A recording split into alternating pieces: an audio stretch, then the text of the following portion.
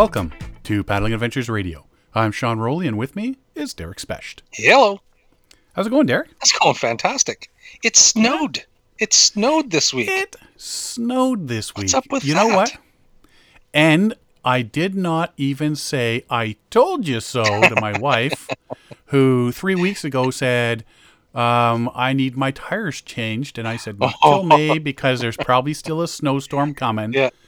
And sure enough, wasn't she driving to work in snow today? But there wasn't that much on the ground, which is good. No, but there were still people being weenies. It stayed on the trees. Oh, I took some pictures of my front yard. It was like, wow, that looks awesome. Yeah. It was sticky snow, so it covered every branch on the tree out front, and cars were covered, and yeah, so it was actually made everything look very clean and pretty. I was pretty happy. Yeah, it was really nice waking up to seeing all the snow, which is cool. Yeah. And now the sunshine and the warm weather can show up. Thank you very much. I've got my front yard, because the way the house faces is almost always in shade, especially this time of year. So there's still snow on the front bushes in front of my house. That snow's still there. Oh, yeah. And see, mine, I face the sun when it comes up in the morning. Yeah. And then it goes down behind our house. Oh. So it goes basically right from the front over the top and down at the back sort of thing. You get the side to side. Yeah. I grow moss really good on the front side of my house. Awesome. Our front tree's covered in moss. I noticed a couple of the branches, the bigger branches, have gone all green and mossy. Too much humidity. But they're saying it's too much water, but it's not necessarily unhealthy. Yeah, yeah. So the tree needs to stop drinking all the water. Give some of it to my lawn. Exactly. That nice brown patch in the front of my house. Yeah. Remember I told you I made that bird seed catcher under my bird feeders? I did see pictures of that. Was it a big square? It's just a big square, a rectangle frame with 4 legs, and I stapled this screen door screen on it. It's basically so that, trying to come up with a way to keep all the sunflower seeds from blowing all over the lawn and destroying the grass, right? Yeah, yeah. Smothering the grass from all the seeds and stuff that land. Yeah. It's been a big hit with all the birds and the squirrels. Yeah. And apparently something much bigger, because there was a big, something jumped. I'm thinking maybe it was a cat or something, because we haven't seen the raccoons out yet. They haven't been around. We haven't seen any possums out yet. Yeah. So the only thing left would have been a rabbit, which I don't think he'd jump that high. Or a cat going after the birds and squirrels. So my money's on the cat. Birds. Or maybe it was one of the coyotes that are in there. Oh, yeah. The coyote trap. Or we've been feeding those squirrels and birds too well. They're getting very plump. That cardinal, the size of an albatross. I had to go back out there, and you know what? I don't think... I think it doesn't matter what we do. It's it doesn't look the greatest out front, but I don't think any amount of reinforcing and extra little bits are going to do really what I want to do. So I think I might just end up hanging some screen under the bird feeders themselves. Oh, yeah. And just sort of make it into like a piñata for birds and squirrels. Because it's going to be the squirrel that gets caught in there, What is that man doing to his tree in his front yard? We caught 17 squirrels and 8 birds this week. I'm going to start my own curbside pet store. There you go. Make some extra cash. Here, little boy, take this home to your mom. She'll love you for it. It's a rabid squirrel. So, other than that, been getting yard work done. It's that time of season, right? Yeah. And, speaking of yard work and stuff, I noticed something today, and it was, it's regarding ticks. Like I keep my ear to the ground for ticks and tick stories and stuff like that. And, mild winters, they tend to have a huge population boom. I've noticed that a lot of stuff around the area, a lot of smaller news outlets are talking about ticks and tick control and the loss of population. Be a bad year. But one thing I found interesting is now this company, I came across this company who produces this thing is from the Washington D.C. area. So I'm sure somebody up in Canada must do the same thing. But they produce this. They make it themselves. You get these. Almost think of it like the cardboard tube from a paper towel roll, and they they dose up some cotton swabs with a something that kills ticks, and they Okay. fill the tube with these cotton balls. And these cotton balls, they're not harmful to mice, but these white-footed mice tend to carry the Lyme disease and give it to the ticks that give it to the other animals and birds and people. So, anyways, these mice will come to the tube, take the cotton balls for bedding, take it back to their nests, and then for like 6 weeks, this cotton ball will kill ticks. And Really? but it doesn't harm the mice. And it's like, well, that's brilliant. So my takeaway from this, besides that, yes, being a very brilliant idea, the Lyme disease comes from the mice? So I don't know fully. Like I understand, like the mice Or they have pass on a bacteria it's the that bacteria. causes... So the mice have the bacteria. They get it's like this symbiotic relationship between ticks and mice.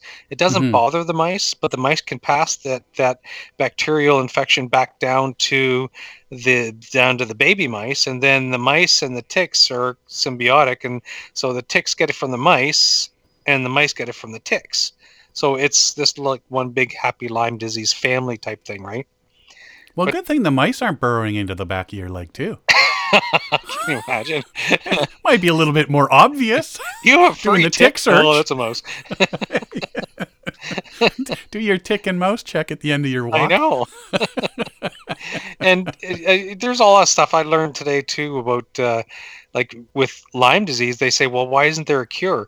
But the thing is there's so many variants of the bacteria that cause Lyme disease that it's really hard to nail down the one bacteria that causes it.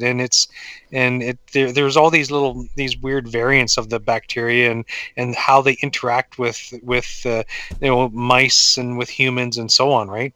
So it's Mm-hmm. and not all ticks carry it. Like it's only like 10% of ticks carry it, depending on your location. But Right. yeah, it's really hit and miss. And there's doing lots of research on it, but I think we've got a few years left before we come up with an effective vaccine for Lyme disease. Yeah, but I mean, some of the ticks also carry. Well, there's that. Was it the Texas tick or whatever, or the Oh, the I can't Rocky remember. Mountain Rocky spotted Mountain. fever. Yeah, but there's also the one that You can't eat stops you from proteins. digesting Proteins, yeah, proteins, yeah. and there's the Powassan virus. Oh And yes, yeah. I don't think we need a vaccination for all the diseases. We just need a vaccination for the ticks. What we need, what we need is the Infinity Gauntlet to snap ticks out of existence. Oh, that'd be awesome. You imagine? That no, because you know what? Then you can't stop there. Next thing you know, there's mosquitoes gone. Oh Black no, we flies. need mosquitoes. They're a critical part of the biosphere. Got to Well, keep I'm gonna just those. take half of them away then. Well, what I would do is I would say, okay, all insects within a meter of me. Yeah, yeah. Or the same country, whatever. Same difference. Within a meter, give or take 10 Yeah, miles. just as long as they don't bug me. Yeah, yeah, yeah. Go to that guy. No, that's pretty cool. Yeah. I've been doing some backyard work, but I do my tick. I've never found a tick on me except once when I was like 16.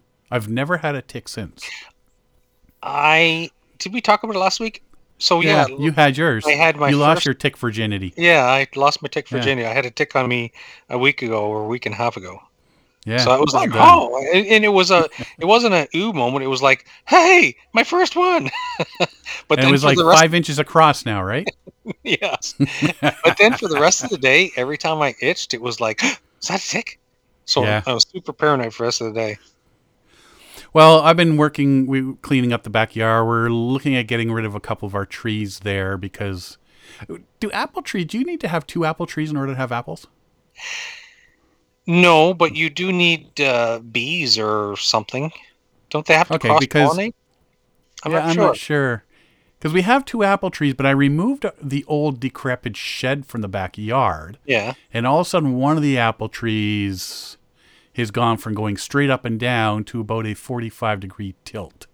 Oh, it's reaching. So I'm thinking that's coming down itself. Hmm. So I might just have to help it along its way. Otherwise, it's taking out 3 people's fences. It's that big, is it? Well, it's right in the corner of the neighbor guy next to me and the neighbor guy behind me, right? So we got all our fences there, and it'll take out all of them Yeah. in one fell swoop. That would be bad. You'd have 3 And then our neighbor to the side, the other side of us, he's got his massive tree, which is nice, but it's blocking all the sunlight from our backyard. Oh. So there's a couple big branches that need to come down. Plus, if that tree, because those 2 branches have a lot of weight, and if that tree comes down, is coming down our way, it'll take down our fence, our eaves troughs, probably part of our garage. Huh. So those got to come down as well. But yeah, that's all I've been doing lately is doing and waiting for nice warm weather to get out for paddling and stuff. I built a garden. Yeah, you were saying you were building gardens. Yeah. So it's 12 by 12 and 14 inches high. So it's a elevated garden, or whatever you want to call it. And I have 3 yards of black earth. They dropped off into my driveway yesterday, and so now I got a lot of wheelbarrow work to fill up the garden.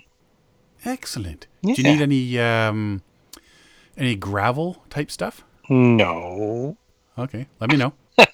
Well, you put it below that for drainage, right? No, I added some pea gravel at the very base of it, and plus, okay. I put down a shield because I have a black walnut tree, and black walnut trees tend to kill a lot of other plants. Yes. So I put a fabric shield to stop the tree from killing my plants. You could just take down the walnut tree. Other than that, I've been watching. I have YouTube playing on my laptop or my computer, whichever one I'm not using, the laptop or the computer. I have YouTube playing and watch these things. And then I don't know why, but we have the Xbox hooked up to our big 55-inch TV. And I never watch YouTube on there, and I don't know why. But, with all the billion channels we have, there was nothing I was interested in watching. So I throw YouTube on up there. And there's a YouTube video called Big Land, brook trout fishing in the heart of Labrador. And the YouTube channel is called Tight Loops. They're into brook trout fishing and stuff. What does it say? 4 friends embark on the adventure of a lifetime in search of a wilderness seldom found in the urban sprawl, in an effort to better understand America's first sport fish and the eastern seaboard's only native trout. They have a canoe expedition into North America's last great unexplored frontier, Labrador. There's only one problem: they've never even paddled a canoe before. What? So they show bits where they are learning beforehand. Plus, they bring a couple extra guys with them.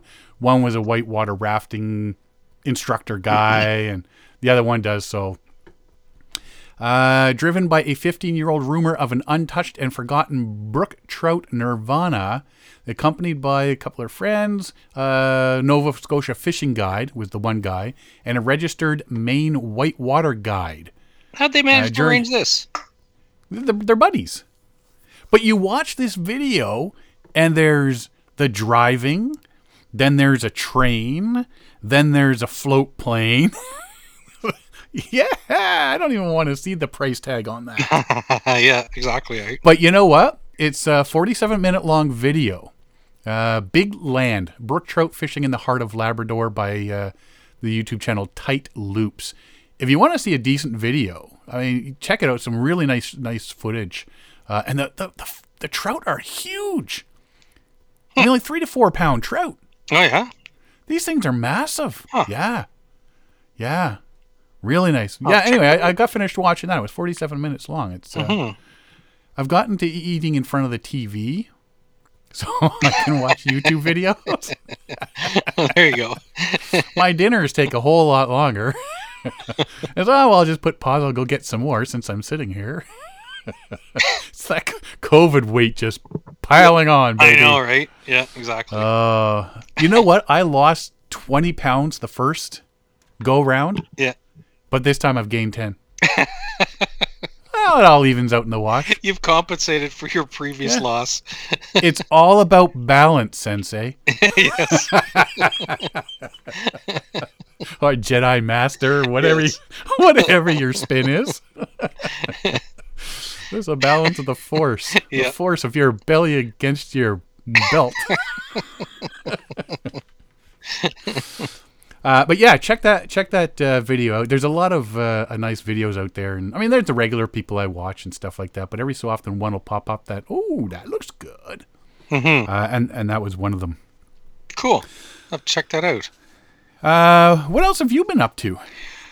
Well, there's one thing I wanted to relate to you, or to everybody. So it was a weird conversation. It actually happened this morning, and it had me laughing afterwards. But so Siobhan had a dream, and she described the dream to me, and so it went something like this. So and I have no idea how things get in people's heads, but you just have to run with it. So Siobhan was visiting Jim and Tori Baird, and they were living in an apartment building, but they had their own private courtyard with trees and a small lake. And she said that she was in their apartment, and they were chatting and having beers, and so she said she was she went over to his fireplace mantle, and he has an Oscar. He's won an Oscar. She goes, "Oh, these things really are lighter than they say they are." And so Jim's won an Oscar. And Excellent. And Way to go, Jim Baird. They have a pool apparently. So she went down to the pool with them, and her and Tori were swimming laps. And I said, "Well, you can't swim." She says, "I can swim." I said, "Can you do laps?" She says, "Well, no, I can't do laps." And then so she was like, "So from the whole story of that whole dream, the one takeaway is that I can't do the laps." It's like, what? So there was more detail involved. She was describing the apartment building and the other apartment building and the little lake they had and doing laps and stuff like that. But it was like, that's your takeaway, that I can't swim laps? I said, "What?" And she said, "And Jim's going to win an Oscar?" I said, "He might." Yeah, that could happen. But yeah, so Jim Baird winning an Oscar could happen. Your wife not being able to win laps. Yeah. And I said, "Well, was I there?" She said, "Well, no, I don't think you were." It's like, what the hell? You went to visit Jim and Tori and you didn't take me? Because you would have made fun about her swimming laps. But it was so weird. It was so surreal. It's like, so Jim won an Oscar, eh? Did she happen to say what for? No, I was asking her. She says, "What did he win it for?" She says, "Well, I don't know." I said, "It must have been for a loan or something." She says, "No, it was some fishing or something about camping or whatever." I said, "I don't think they give awards away for that." Canoe Paddler of the Year? The Oscar goes to? She said he won it for some reason. I don't know why he won it. Well, whatever he won it for, I just like to say a big hearty congratulations to Jim Baird I know, right? on your Oscar win. You out of everybody I know, you deserve it the most. I hope you remember the rest of us. Yeah. You're famous in your apartment. Yeah. But I just thought it was so weird. It's like, really? Like, I don't think she's ever met Jim or Tori. Wow. She's heard I bet enough you Tori. I talked Tori's about them just enough. beaming. Yes. Yeah. Oh wow! So I just thought that was hilarious. I had to share that. And has your wife been hitting up those little 420 shops in the corner? No, she doesn't touch that stuff. That you know of. That I know. Because You're apparently she can swim laps and you didn't know that. right. I know.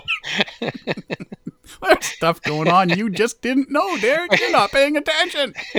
But she was a little bit irked at me. She says, "So that's your takeaway. I can't swim laps. And that's the one thing you don't believe in the whole dream." It's like, what? Wow. And that's how the fight started. Exactly. So remember, Anyway. my couch is still there if you need a place to stay. What else has been going on besides you egging your wife on? That's all I got for now. The big things was the dream in the garden and the ticks I wanted to talk about. Awesome. Yeah. Awesome. Well, I've been up to a couple other things. PaddlingAdventuresRadio.com, our website has been updated. It got a bit of a facelift. Yeah. It's got a regular stuff there, but a bit bigger, and different pictures on the top, that sort of stuff. And it's got a big button, and if you click that button, it'll take you directly to our Paddling Adventures Radio merchandise store. So you can get shirts and neck gaiters because, Buffs is a company name. Yeah.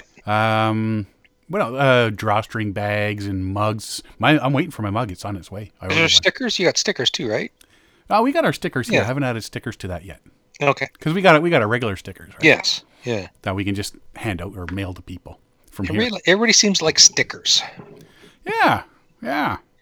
So we got those. So yeah, check out our updated website, paddlingadventuresradio.com, and while you're there, click on the big old button and check out our store while you're there too. Yeah. It's very cool. The stuff, you did a lot of work on designing the logos. I think you did a fantastic job. And that makes two of us. Well, I didn't design any of the logos. You did. No. You said you like them, and that makes two of us. Okay. Because I couldn't design a logo if my life depended on it. I don't play with computers that way. Your logo had stickmen on it. Yes, exactly. But yeah, so it's very impressive. Everybody should go and check out the store, even if you just to look at the new logos and stuff. It's very cool. It's very nice. Buy some merch. Well, it's going to be cool because every so often I'll hear my email go ding, and it says another order, and it's like, cool, people are actually buying it. Yeah, nice, awesome. Well, people have asked for it, right? Yeah. They said, hey, when are you going to have it? So, and from what I've been looking at online, the prices are very, very fair. Like we're not out there to make this. We're not making money off this. So, well, no, it's just to get people merchandise because they want to see our stuff. So we added it, and shipping's free. So there you go. That's a big bonus because I hate going online buying a shirt and then say, oh, okay, like $30 or $35 or whatever, and then plus $15 shipping. So all of a sudden your $35 shirt is $50. Yeah. It's like, no. Yeah, exactly. Yeah, forget that. Canoe Hounds Outdoor Adventure Show. Ben Stacy and myself were on this week's show on Tuesday. I remembered at 9 o'clock that you were on, and it's like, shoot, I missed it. Too late then, buddy. Yeah. The Get Outside, a paddling adventure. We were talking about that, our Trent Severn Waterway trip. From Trenton, Lake Ontario to Port Severn on Georgian Bay. There was a couple people watching that were with us or joined us a couple of on some of the days. Kevin Callan jumped on later on because we did it. He always does the format 7 till 8, and then at 8, if there's other people that are, that he has on as well, they jump on then. Yeah. So Kevin Callan came on for a bit and talked, and Alan Drummond came on and talked for a bit, and John Brower came on and talked for a bit, and who am I forgetting? Oh, no, I'm not forgetting anybody because there was the 3 of us and then 3 other people came on. Yep. Haley didn't want to come on for, I don't know why, she should have. And you weren't there. I figured you would have been there. I forgot about it. Thanks, pal. I know. Thanks. Your bestest buddy in the world is doing this streaming video promoting this TV show he's on, and you forgot about it. Wow. I got to watching. If any of our listeners are out there and can take this knife out of my heart, please help. I was watching a movie with the kids. It was Small Feet with the Yetis and I watched that on the weekend. It was really good. Small Feet. Yeah. I was laughing so hard for some parts of it. So Smallfoot, yeah. So I watched that with the kids. We're all rolling laughing at it. So it was really good. So that's how I forgot about it. And I watched it on the weekend just because I was flipping it. It was on. Yeah. So I didn't have to watch it Tuesday night and forget about my friends doing important stuff. Yeah. Nor did I need the excuse of having kids to watch it. I did feel bad because I thought I should have been on the Canoe Hound on Tuesday, but unfortunately I forgot. Oh, my heart. Oh, there's this pain right there. My children took precedence. And I bet you they're now looking at you going, Dad, you let them down. We have PVR, Dad. That's true. Mm-hmm. So do we. We got PVR recorded now, and I never used it. No? Nope. So yeah, anyway, it was a good episode. A lot of fun, a lot of chit chat, a lot of joking. So if you go to Canoe Hound's Outdoor Adventure Show on YouTube, and you can watch the replay of it. And you know what? The more and more I look at it, Kevin Callan and myself on a canoe trip together, that would be a lot of fun. Well, I don't know if it would take it too far and people would die from spitting stuff out their nose. Yeah. Like sometime when him and I get going, it's like, oh my God, it's hilarious. You know, you just sort of click with somebody like that once in a while. Yeah. Yeah. Wow. Anyway, what else? Oh, hammocks. I'm looking at hammocks. Yes. We had a short chat about this earlier. Do I need a hammock for my paddling trips? You absolutely do. They're so lightweight. They don't take up much room. I have gone 49 years without a hammock. And then I bought one. Because I figured, you know what? If I'm going to go on some of these bigger trips and we're just going to relax, because, that was the whole purpose is take my wife, take my kids, do some relaxing, not the go trips. Yeah. Then maybe I'll get something that I can lay in and have an afternoon siesta, maybe read a book, that sort of thing. So I bought one. It wasn't an expensive one. I think it was like $45 or something like that. But I bought the good tie straps that wrap around a tree. So you have the carabiners to hook in. Yep. So you can use them for any hammock that you get, sort of thing, instead of trying to tie ropes on. And you know what? It was nice to be able to sit there some days, but whenever I went on a trip with a group of people, you never use them. Well, it's because somebody would always be in it. Yeah, I'm looking. One of our friends, Kim, when we went to was it Barron Canyon or was it Grandine? Point Grandine. Maybe it was Point Grandine. The native campground? Yeah. Yeah, that's one. The Point Grandine. Anyway, it was one of them. It was Point Grandine. I had it set up. And I was going to use, and she was in it having a little snooze, and we heard this noise, and there was a hummingbird above her. Oh yeah. While she was sleeping, and I'm thinking, oh come on, just get her. But yeah, no, like I take it, and everybody else uses it. It's just like my bug jacket. I have a bug jacket. I've used it twice. I've owned it for 4 years. I've used it, I think, twice. It's funny, because like, everybody else uses it. Some of those things that you have, like I don't know how many times I've come back from a trip and says, man, I got to stop carrying this thing or that thing. I never use it. Then you think, oh, I'm going to use it. So you keep taking it, like bug jackets or hammocks or whatever. Depending on the group I'm with, it's like if I'm with wife and kids, then the kids are always wanting to be in the hammock. They play in it and they swing on it and whatever. But if I'm off with a group of guys or something, it's tend not to use hammocks, right? Unless you're sleeping in them. Well, and see, that's what, when I was looking at the hammocks here, like I say, I've not used one except for the last couple of years. I got one, I was like, so I'll give it a whirl. Yeah, it's nice to sit in it. But then I was sitting in it, and when you first sit in one, if you haven't hung it high enough properly, you're going to hit the ground or hit something that you've missed, and it swings a bit. Well, I guess I hit a rock. It gave a little rip, and then that's your excuse. Coast to coast, yeah, my big fat butt. It's all that COVID weight I was expecting. It ripped, so I needed a new one. But I'm looking at them. I mean, you can get cheapy ones for $20. you can get ones for like $150 that have the screen over top and a tarp over top, which, you know what, that's overkill. If you're going that far, you might as well get something like a Hennessy hammock or, you know, one of the more top of the line ones. But even with just looking at different things, would you sleep in just a regular hammock while you're backcountry camping, like overnight? I have done that. I've been on a trip where me and another guy did that, and I still put a tarp over just to keep the dew from collecting on top of me, but I've slept in just a hammock with a tarp over top in case it rained or to keep the dew off. But yeah, I did do that.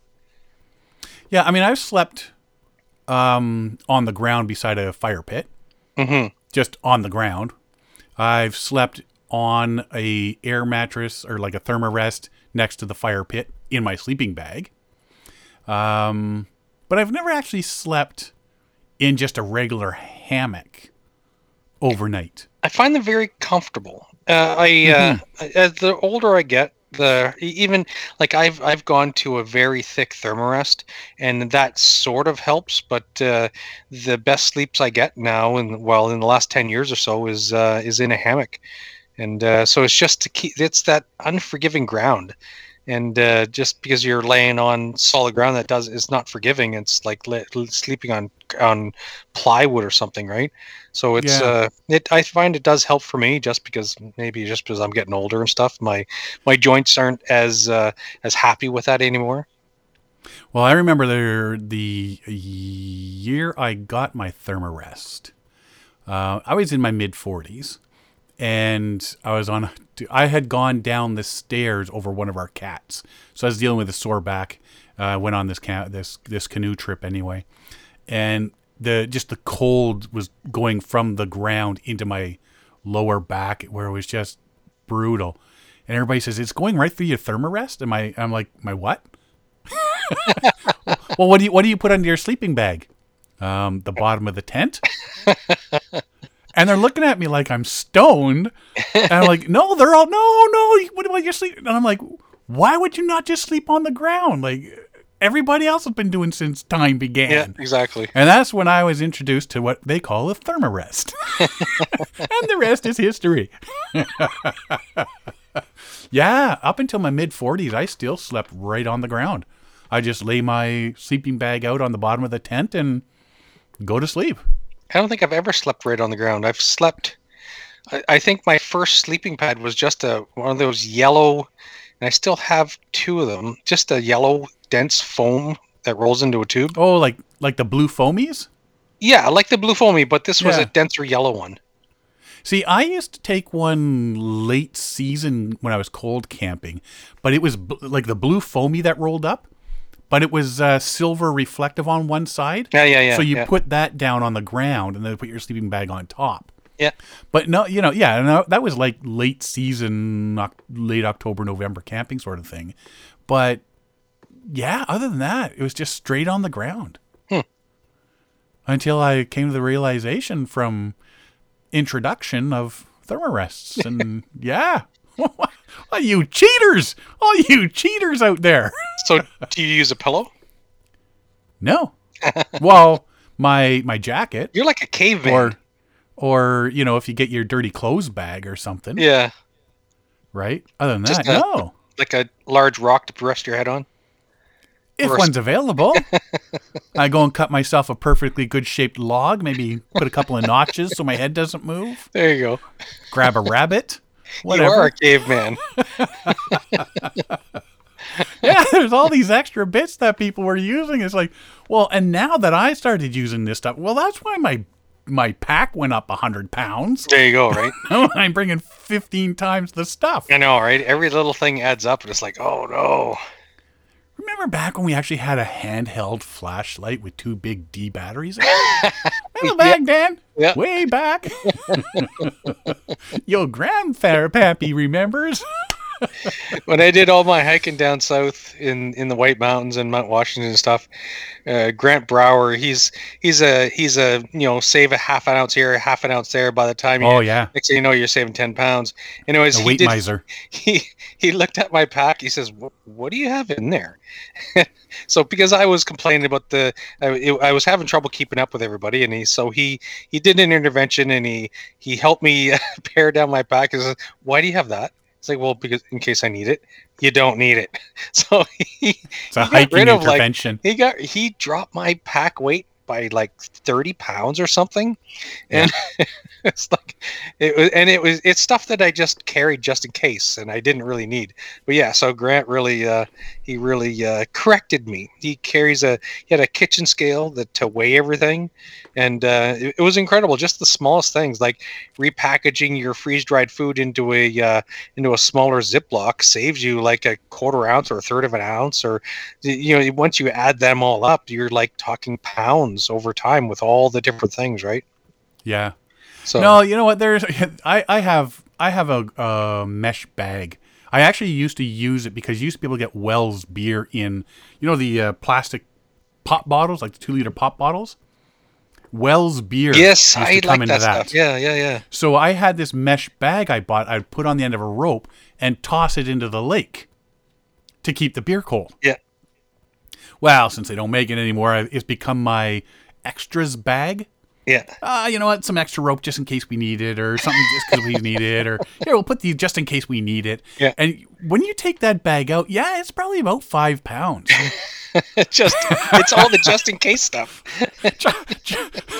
Grant Brower would probably take that and beat me to death with it. What are you doing with this bag? I found this. So I got into the habit of like cooking bannock and making pancakes and stuff like that, and I didn't want to carry a frying pan, but I found this really strong. Wasn't shale, but it was almost like a granite stone, and it was like 10 inches around. So I would wrap it in newspaper and carry it in the bottom of my bear barrel. I carried a rock with me. And it fit over the fire pit, and I would just cook stuff on this flat rock that I carried everywhere. it was like 2 or 3 pounds, just the rock. When I first started canoe tripping, I'd go with some friends, and of course everybody's splitting everything up, and somebody would carry the pack, somebody would carry the barrel, sort of thing. And my buddy's carrying this barrel around. He didn't realize that I would collect, if I saw like a nice big chunk of quartz or something. Yeah. And then when I get home, I'd put it in the garden going, that was from this trip in wherever. I picked this up while I was camping. And it was like a 5-pound rock. So, oh yeah, this was on this lake. I got this one from this lake, and I got this one. So yeah, he's hauling around these rocks. And you're watching him struggle like, man, this pack seems heavier. Oh, I better not say anything. I better not tell him why it's getting. Hey, why does this pack get heavier the more we eat? Didn't we eat food out of this? What's going on? I don't know what you're talking about. You must be getting. You ate all that food, so there was more room for big chunks of quartz.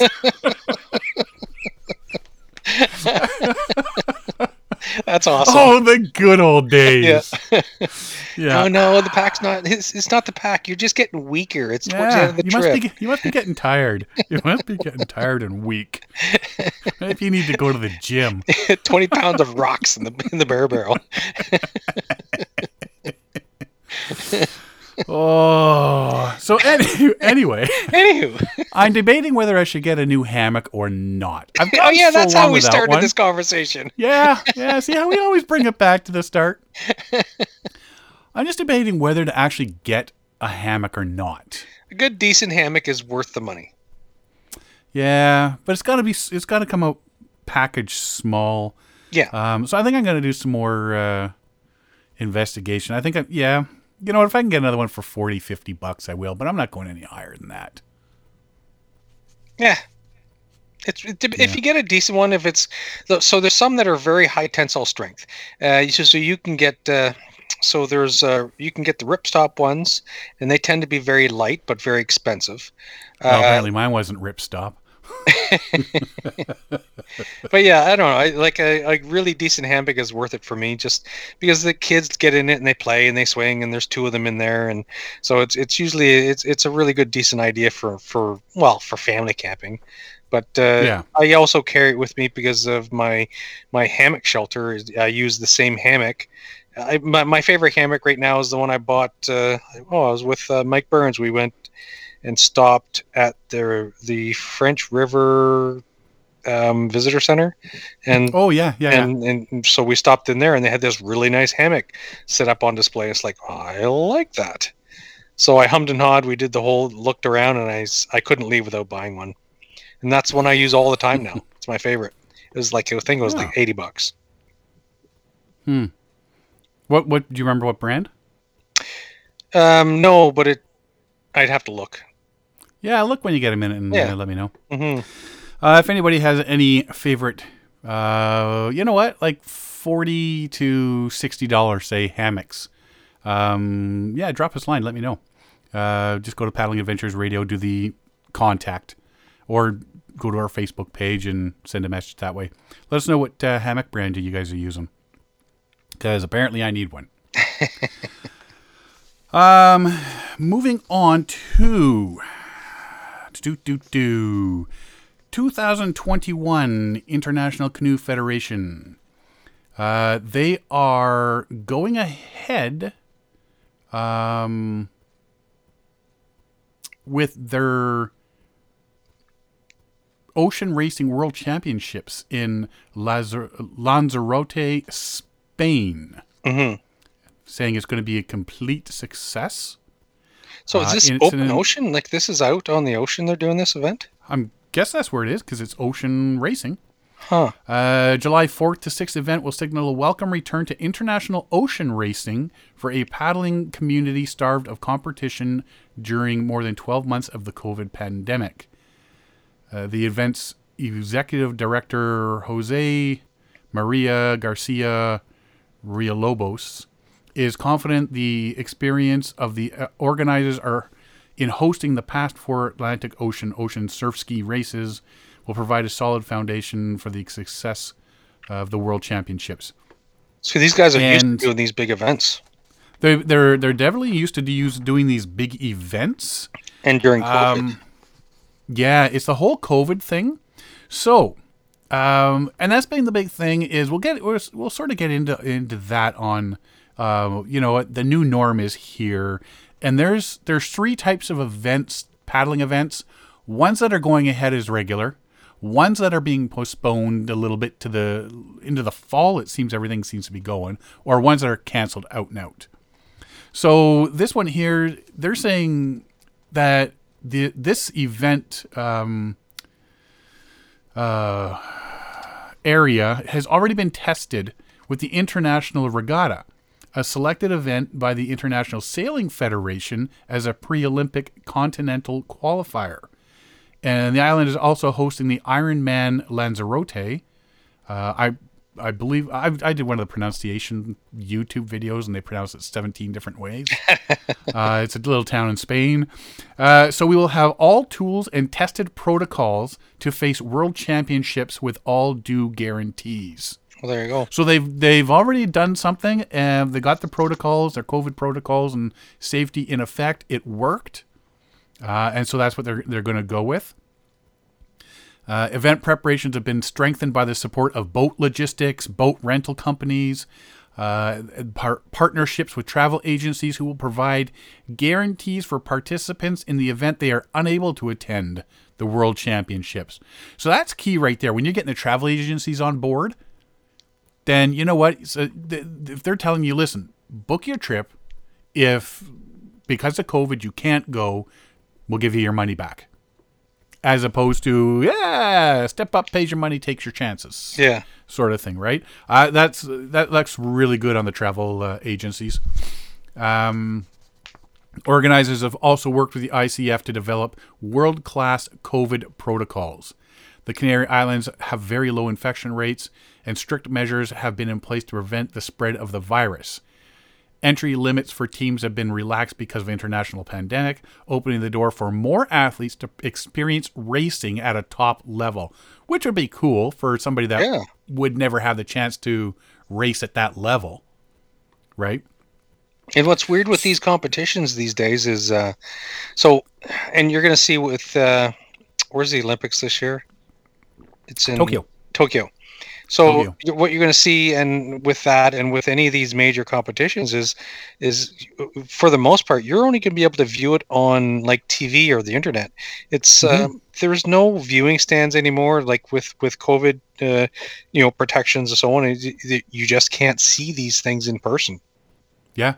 Well, I mean, even with the Olympics, they're, still making the decision on domestic fans at the Tokyo Olympics. Well, I thought they already decided it was only going to be domestic, no foreign. But 2 days ago, they said, the CBC Sports even put out a thing saying, decision on domestic fans at Tokyo Olympics might not come until June.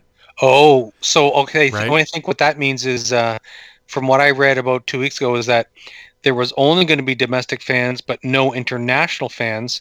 And so maybe now they're deciding that there may not even be domestic fans. I'm thinking it's going to be like the hockey games and stuff where it's like, pictures of people in the stands. Yeah. Nobody actually in the stands. Yeah. Because you got to protect the athletes and the teams, right? Yes. Yeah. So, and the Olympics are, 3 months away from tomorrow? Yes, it's coming up. July 23rd to August 8th. Yeah. So they're going ahead with this Ocean Racing World Championships. Then there's the Northern Michigan M22 Challenge. It's postponed until the fall. So when would it normally have happened? June, mid-June.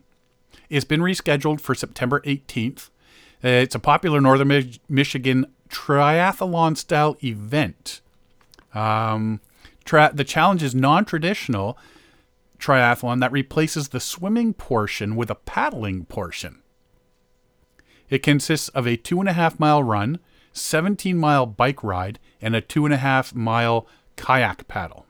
So, run, bike, and kayak. Kayak. Huh. Event takes place at Sleeping Bear Dunes National Lakeshore around Glen Lake and Glen Arbor. The organizer is saying, one of the greatest parts of the M22 Challenge has always been the energy of the event and the camaraderie we have for each other, racers, volunteers, and spectators alike. Given the limitations and regulations due to COVID, we could not organize an event in June that would be to our highest standard of quality and service for all those involved. So it's, it's better to postpone it than run it half-assed, so to speak. Exactly, yeah. Let's just roll the dice. It might actually be better as competition-wise, because in the middle of June it could be pretty darn hot, right? Yeah. And in the fall, the you're going to be able to work a bit harder without getting too overheated during the competition. So yeah, it could be interesting to see if there's any statistics on the change in timings and stuff. So that'll all. Panel. So like I say, there's the ones that are continuing, there's the ones that are postponing, and then the International Canoe Federation has canceled canoe slalom Olympic qualifiers in Rio, totally canceled them, which all of a sudden this becomes difficult because who goes to the Olympics?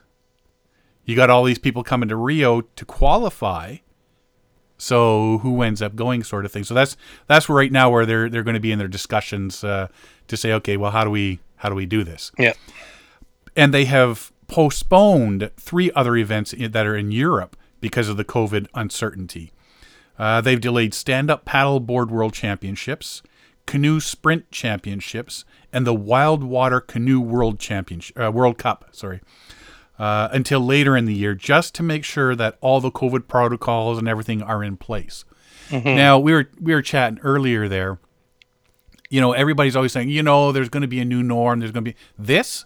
This is the new norm. We're there. Yeah, I think we're in the new norm now. Yeah. It's not something that's still waiting to come. We're there. This is going to be the new norm, and I think a lot of it's going to be. Right now, I think there's a lot of people that have done events and have got, okay, well, this is how we have to do it. This is how we have to do it to protect everybody. And they're going to run their events. Then there's the other ones that'll be looking at these events and looking into other things to put restrictions and everything else into place so that they can run their events. And like I say, instead of in June, maybe I think September is going to be a busy month for paddling. Let me tell you. Yes. Yeah. Just looking at all this stuff, I think a lot of stuff is going to be postponed into September, and then I think next summer, spring, summer, fall, I think everything is going to be back to where they usually have their events. But they'll have all their COVID protocols and everything in place. Plus, hopefully, the majority of people have their shots by then. If you haven't got your shot by 2022, there's something going on. My big thing, I saw, and I was looking for the picture and I couldn't find it. But there was, they're showing pictures of people, different countries and their teams. They're still practicing for the Olympics, right? The rowers and stuff like that. Yes. Yeah. I saw one. There was 4 people in one of their boats and they're rowing, and they had masks on. Oh, can you imagine trying to breathe through a mask while during competition? Well, like you even said, could you imagine doing a triathlon or a marathon while wearing a mask? Yeah, yeah. It'd be like, and 10 feet down the hall, he's done. I'm just mailing it in at that point. Well, depending on the mask, some of the masks are, and with double masking now, it's like for me going up a flight of stairs with a mask, I'm like having a moment of panic at the top of the stairs, thinking, "Oh my God, this mask is suffocating me." And so I can't imagine doing like anything that's like high output, like full on sprint running or paddling or whatever, right? Yeah, so it's like, that's crazy. Well, I get my shot this week, and I'm getting the vaccine this week. And I was told, because I have the beard and I have the mask that covers from the top of my nose all the way down to almost the bottom of my beard, because now my beard actually goes past it. And because all that traps in there, because there's no side flow or anything, because it's all beard or mask, right? And there's days where I'm having problems breathing in that. So I was told that, when you walk into the place where you're getting your vaccine, they hand you a mask to put over your mask. So you're double masking it. Yeah. Don't give me the vaccine. I'm going to be dead before I get in the chair. I can't breathe. I can't breathe. He passed out. Well, if I pass out, give me the vaccine so I don't have to worry about it. I hate needles. I've always hated needles. Yeah? I'm going in. I get the needle because I need to get it. I'll get blood because because Tracy's a nurse. Never marry a nurse. Never, ever, never. She, you got to go get blood taken. I'm like, oh. So I'd make such a big deal out of getting blood taken, just because I could. Yeah. I knew I had to get it taken, but just like, oh, look at that big bruise. Oh God, my arm's gonna fall off, and just take it to the extremes, right? But I made a post the other day on Facebook. Says, I'm looking for an emotional support bear. Because, everybody in the cubicle might as well be uncomfortable at that point. Yeah, if I'm going to be uncomfortable, everybody's going to be uncomfortable. Yeah, everybody's going to be. If I got to get a needle, I'm bringing a bear with me so that everybody's worried. You got to have fun with it, boys. So this is the new norm. We're there, we're happening, and hopefully, I think it's still going to morph a bit more. I think we're still going to change, like once more people get vaccinated, but I think there's still enough people that won't get vaccinated that we're still going to be, a lot of these protocols are going to remain in place, and it's going to be like 2022, 2023 before the whole planet gets hopefully properly vaccinated. But you're right. We're heading towards or very close to the new norm. Yep. And you know what? Like I say, is we've mentioned about doing our trips. We're planning as if things are happening. Yeah. That we're going to be able to go out on these trips. So we're still planning. Well, you have to plan. And then and I think the people running these big events, because you got to think, as an athlete, you can't just wait for them to say, okay, this event in June is going to happen, and then start training in May. Yes. As an elite athlete in one of these sports, you cannot wait to start training in May. Yeah.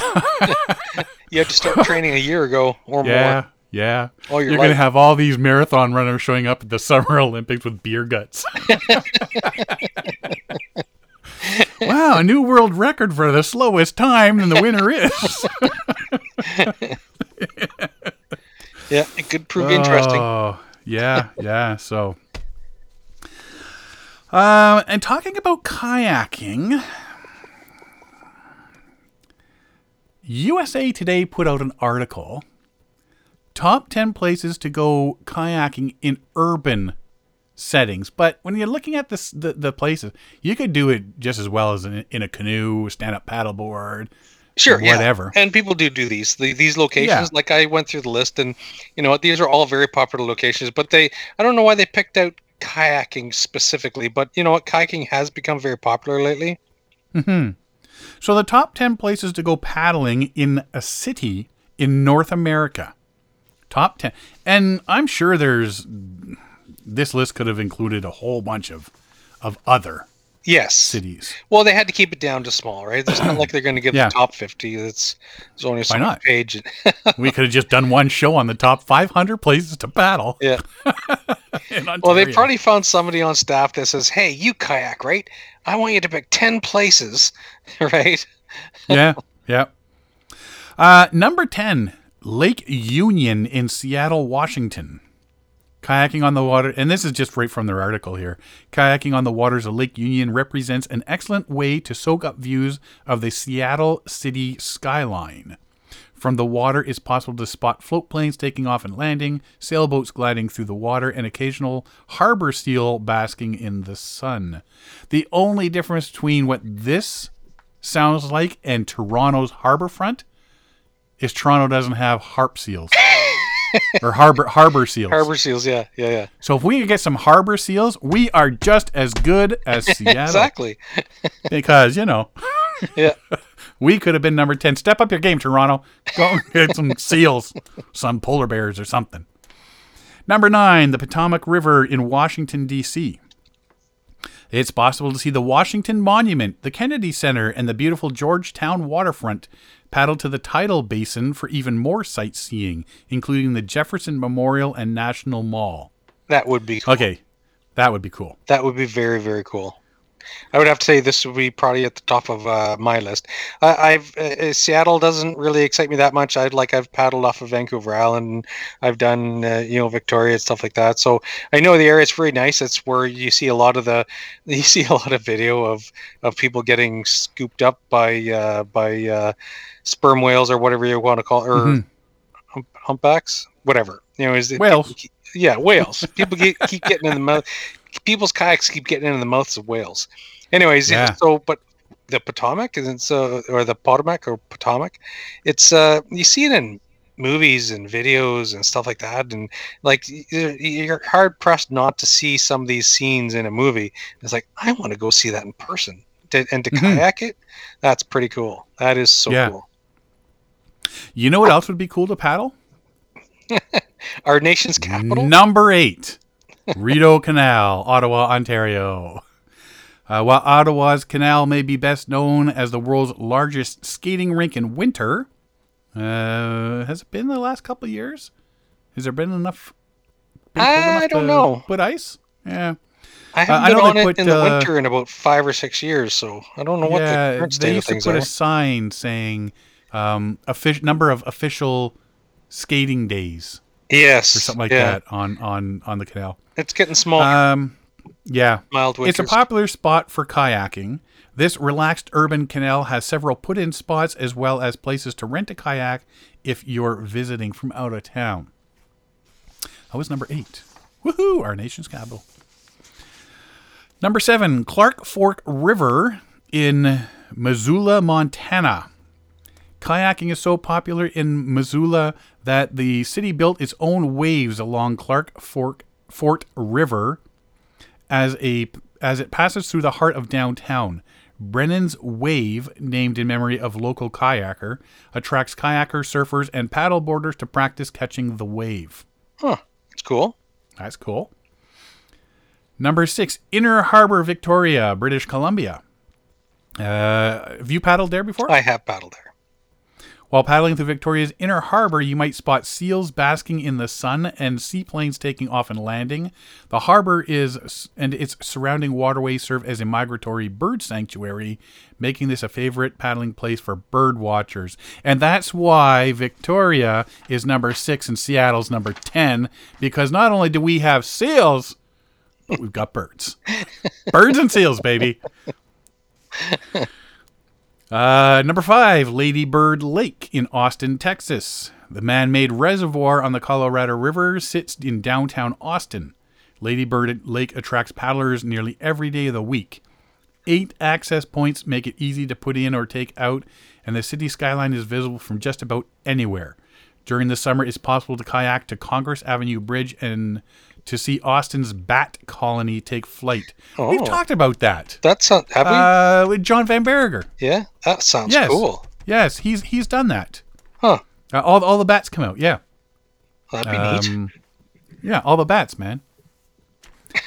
All the bats, man. I took a wonder if you'd catch that.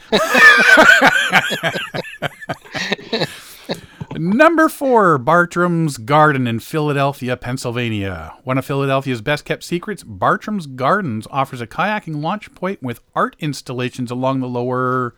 Go ahead, pronounce it. Do it. Schuylkill River? Schuylkill. Schuylkill? No, there's a Y in there. You don't pronounce a Y. By the lower something river. That's the problem with these things we do, man. Like, there's so many different names that I have no idea how to pronounce them. Yes. We're not worldly enough. Yeah, apparently not. We're not North Americanly enough either, apparently. It looks like a Swedish name. Well, put on hold for some time being, the garden typically offers free boating on Saturdays, giving members of the community a chance to get out on the water even if they don't have their own kayak. So yeah, it's on hold right now for, Yeah. Number 3, Roanoke River, Roanoke, Virginia. It sits in the heart of Virginia's Blue Ridge, making an excellent base for outdoor recreation. The 45-mile Roanoke River Blueway offers easy paddling for much of its length, with the exception of some Class 2 rapids near the gorge. Oh, I had a great day until... when you look at the pictures of some of these places too, they're paddling right through town sort of thing, right? Yeah. It's pretty cool. Number 2, James River in Richmond, Virginia. The Richmond region has no shortage of great kayaking spots, perhaps none as popular as the James River. From the Huguenot Flatwater Park, paddlers can head downstream to Williams Island or upstream to Bosher's Dam. And number 1, Cleveland, Ohio's Cuyahoga River. Caught on fire in June 22nd, 1969. You've come a long way, Cuyahoga River, to be number 1. The Cuyahoga River runs through the heart of Cleveland, providing a popular spot for all sorts of water recreation. The Cuyahoga River Water Trail features 5 segments along the 87-mile river. The last segments comprises 20 miles of the river as it passes through Cleveland and into Lake Erie. They're not selling it to me. I'd have to look this up. Really? Yeah. No, that's cool. That's it goes right through. I know, but I think Washington, D.C. would be even better. But you know what? We were in Pittsburgh for a hockey tournament, and you got the river that goes right through there as well. Mm-hmm. Right? Because all the bridges and everything go over it. Yeah. But yeah, this one caught on fire. Yeah, caught on fire back in '69. Yes. Yeah. They were saying that it caught on fire because sparks from a passing train over the rail trestle went down, and there was some oily logs and some oil film on the water, and the sparks ignited it all for a nice half-hour fire. Yeah, so there's a few factories that the effluent from the factories is probably not ideal for hitting the river, and all the stuff was there, man. They lit the water on fire. Because was it the Detroit River caught on fire too, or St. Clair River? Somewhere over there caught on fire too? I think so, yeah. There's been a few fires on the water. Yeah, what are we doing to our planet, eh? I don't know. This was long ago. This was before us. Well, I actually, when this one happened, I would have been November, December, January, February, March, April, May, June. Oh, I would have been a whole 8 months and 12 days old. Bum, bum, bum. But there's a recent one. What, a more recent one that caught on fire? The Cuyahoga River. Didn't that it was caught on river in the 70s or the late 60s? No, that was 69. Yeah. Then in just, I think it was 2 years ago, it caught on fire again. The one in Cleveland? I think so. Now I have to look it up. I think we talked about it about 10 episodes ago or something. I didn't think there was one that recent. Because the same spot caught on fire like 40 or 50 years apart. I didn't think it was this one. Yeah. I thought it was a different one. You'll have to remind me. I'll do some research. All right, do some research. And that is about all I've got this week. Yes. Yeah, so congratulations to Jim Baird on his Oscar. I know, and congratulations to the Cuyahoga River for being number one place to go paddling in a city in North America, according to USA Today. Awesome.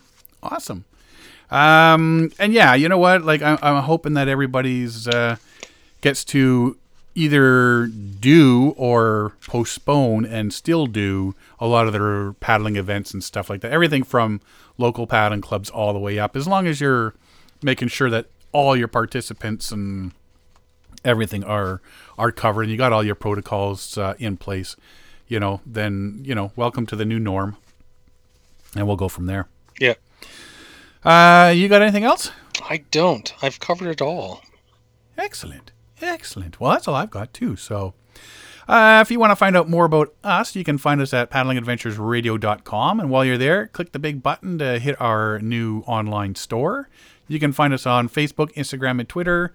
You can download or stream all 271 episodes from iTunes, Apple Podcasts, Spotify, Stitcher, Podbean, Player FM, iHeartRadio, and all your favorite podcast downloading sites. If you go to paddlingadventuresradio.com, you can either click the episode tab at the top or just click the big banner with this week's episode. Click that, it'll take you right to the episode page as well. If you enjoy the podcast, please share it with your friends and family and fellow paddlers. I want to thank everybody for listening this week. I'm Sean Rowley. And I'm Derek Specht. We'll see you next time.